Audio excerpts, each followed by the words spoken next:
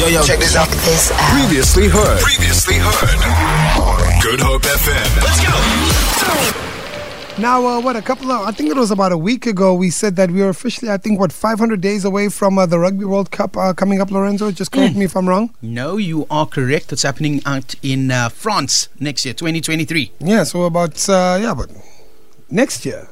2023. All right, cool. Yep. So that's already in the cards. And I want to read this to you, and this is coming from the president of SA Rugby, Mr. Mark Alexander. He says, we realize that we need to bring private investors to help us reach our goals. This is in connection to SA Rugby.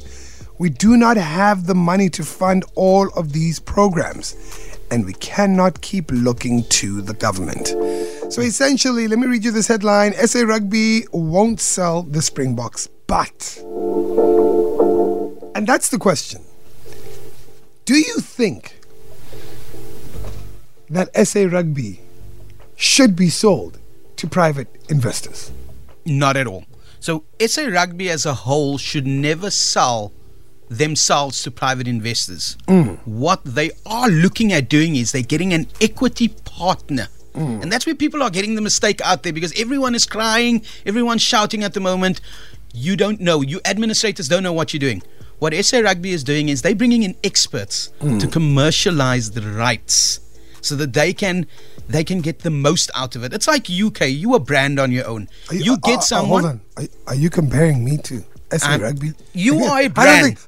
I don't think that's a fair comparison, but okay. I like to use it as an example. You are a brand, so you bring in people to in a way monetize you, to bring the best out of it. So they are experts in that. So these rights that's being sold of, not the whole brand. Just certain rights so that they can bring out the best of it. And we need to look at long term. You know, if I look at what happened, we made about over 1.2 billion in means of revenue, but that's not enough. Broadcast income was only about 630 million, and then the rest was from sponsors. There's not enough money coming from government. We can't go to government and ask them, ask them why, if we can do this. I mean, Mark Alexander went on to further say, we need to do things for ourselves. The government cannot help us with everything. We need to complete this private equity transaction. We are not selling the Springboks. We are not selling SARU, which is the South African Rugby Union. It's quite it's a bit of a tricky one, because if I'm an investor, right, and you're telling me, hey, I need you to invest into what we're doing, any person who's in business will automatically assume that you are also offering shares, So I'm going to have some sort of ownership to this transaction that I'm investing in. Is that the right move? That's what I'm wondering. This is what I want to understand, and Lorenzo, maybe you can help me out with this. So if they get an equity partner, is it just advertising rights that they are selling? Is it branding rights they are selling? Like, what would the implications be? So you on the right direction with that. So now we need to be able to sell the rights of the Springboks when it comes to distribution rights, when it comes to TV rights and all of those things. We need to be making money from that. But what we're doing is we're negotiating directly. So now we bring in an expert that knows how to negotiate these things on our behalf, that's going to monetize us so that we can get the maximum return on our investment, the maximum potential, so that they can attract new fans, because that's what we also want. That's what helps grow the game, right? And There's a lot of other things that they need to do, lots, but we can go at it at a later stage. So all they're doing is they're bringing in experts that's going to help move the Springboks in the right direction going forward, so that we can become profitable and not have to depend on government. I think it's also a move to sort of make rugby more attractive to the rest of the world. And this is not the first kind of deal we're hearing about this. Do remember that the Sharks also announced a new global partnership with an internationally acclaimed agency, which happens to be Jay-Z's agency, Rock Nation. And I mean, they acquired 51% controlling shares in the Sharks. Yeah. What does that 51% actually mean? It means that they own 51% of the Sharks. Advertising, the placement. And also, this comes after Sia Kolisi and Cheslin Colby got signed on to Rock Nations, which is one of the biggest sports agencies in the world. Yeah. So they've got, with what's happening at the moment with Rock Nation and MVM and all these consortiums that's got involved, these guys are all experts. And I feel like I'm saying the same thing over. But these guys know what they are doing. They've proven themselves in certain areas. If you look at Rock Nation and what Rock Nation has done to sports in the United States. All right. It is multi-million, could be billion. Yeah. I speak under correction. Billion, yeah. Right? Could be billion. Now remember, the same guys that are getting involved with SA Rugby are the same guys that are involved with URC. All right. Which means that our teams are already aligned with them in the north at the moment, and we're seeing the benefits of us moving in that direction of having private equity involved. We're becoming a stronger brand so that the SARU can deal with the team. Let's get the best team. Let's become world champions for the next 12 to 100 years. And you sort out the other things on the other side. Now we can invest in grassroots levels and we can have the programs to see the kids play. Absolutely. I want to put it to you, if you're at home or on your way home in your car. Do you think it's a wise move for South African rugby to partially be sold to private, investors? Private companies that, really focus on the business aspect around big organizations. 071-286-0639. It's a very interesting time because that will change the course of a lot of things. It will change a lot. It will. And we need to understand that New Zealand has already showed us the way. They've done it with a US-based, I think it was Silver Lake, that they partnered with. All right. And we know what's happening there at the moment, but if we look at them breaching the markets that they want to, this is what they're trying to do. Let us know what your thoughts are. Good music. Yeah. I think his music's hot. Only the hottest. Only the hottest on your radio. The Great Drive with K-Easy. Exclusive to Good Hope FM.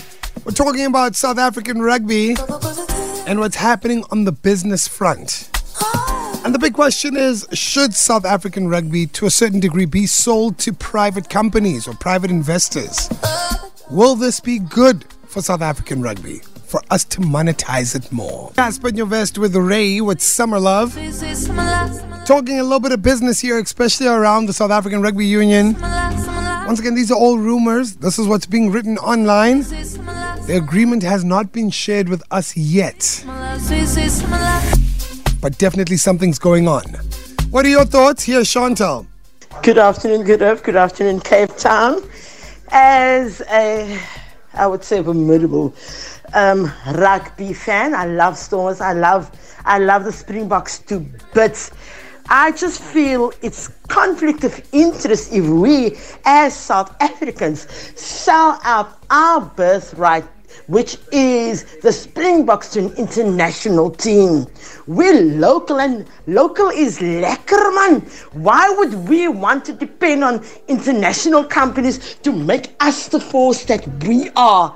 A force that we work for today. And that is just the passion that I have when it comes to the Springboks. Why can't the government get involved? Why do we give branding rights or rights to international companies? That's just my take on it, Ronaldo. The thing is, for me, South African rugby in hand with this. South Africa is one of the most underrated countries in the world. And any South African will tell you this, talent-wise, sport-wise, culture-wise. And I think that the world is coming to see now that we're there and we're up there. And if investing privately and having better companies, bigger companies, put our name out there and get the Springboks the exposure that they need to be seen as one of the best rugby teams in the world, then why not do it? Why not do it? How many things and how many places and how many teams have you seen fall short because they haven't had the proper directing, the proper management? And unfortunately, this is what happens in South Africa. And if we can take Springboks to the next level and have it seen, then that just means we're moving forward. Can't hate moving forward, guys. I got another text saying, I think private entities would be great. I mean, look at Caster Semenya.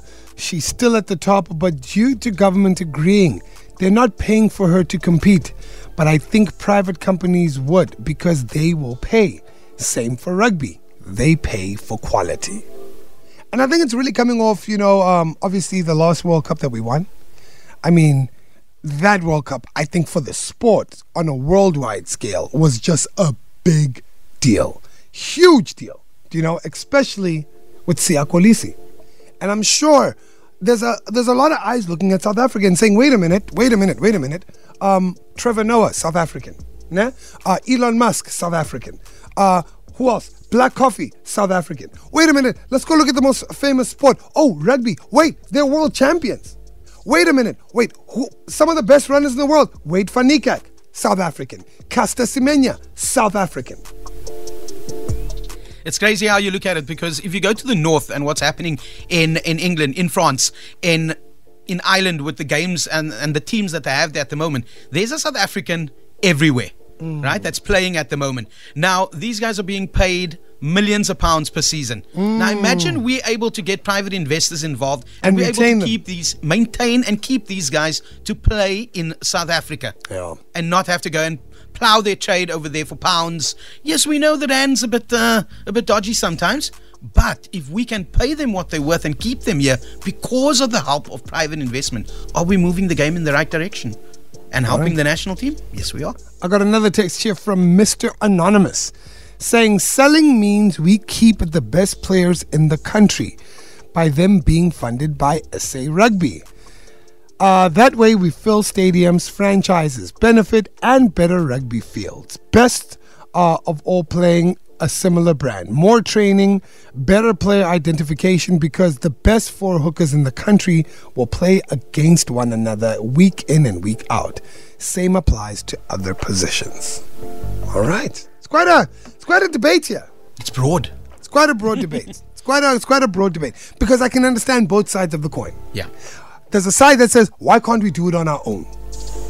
There's another side saying, no, we've been trying to do it on our own and we haven't been doing it very well. I don't think we've not been doing it well, but others have why seen are players leaving? Yeah. Why? Because of that monetary incentive on the other side. And we've had some players that stayed, like the likes of Siya Kolisi, Skaran Tabeni. Yeah. You know, they've stayed. For now. And I see where you're going with this. I really do. And it's there's that carrot is there. It's dangling and it's saying, here you go. Keep your thoughts coming through 0701 286 0639. Feel it. For more, tune in to goodhopefm.co.za. It's all you need.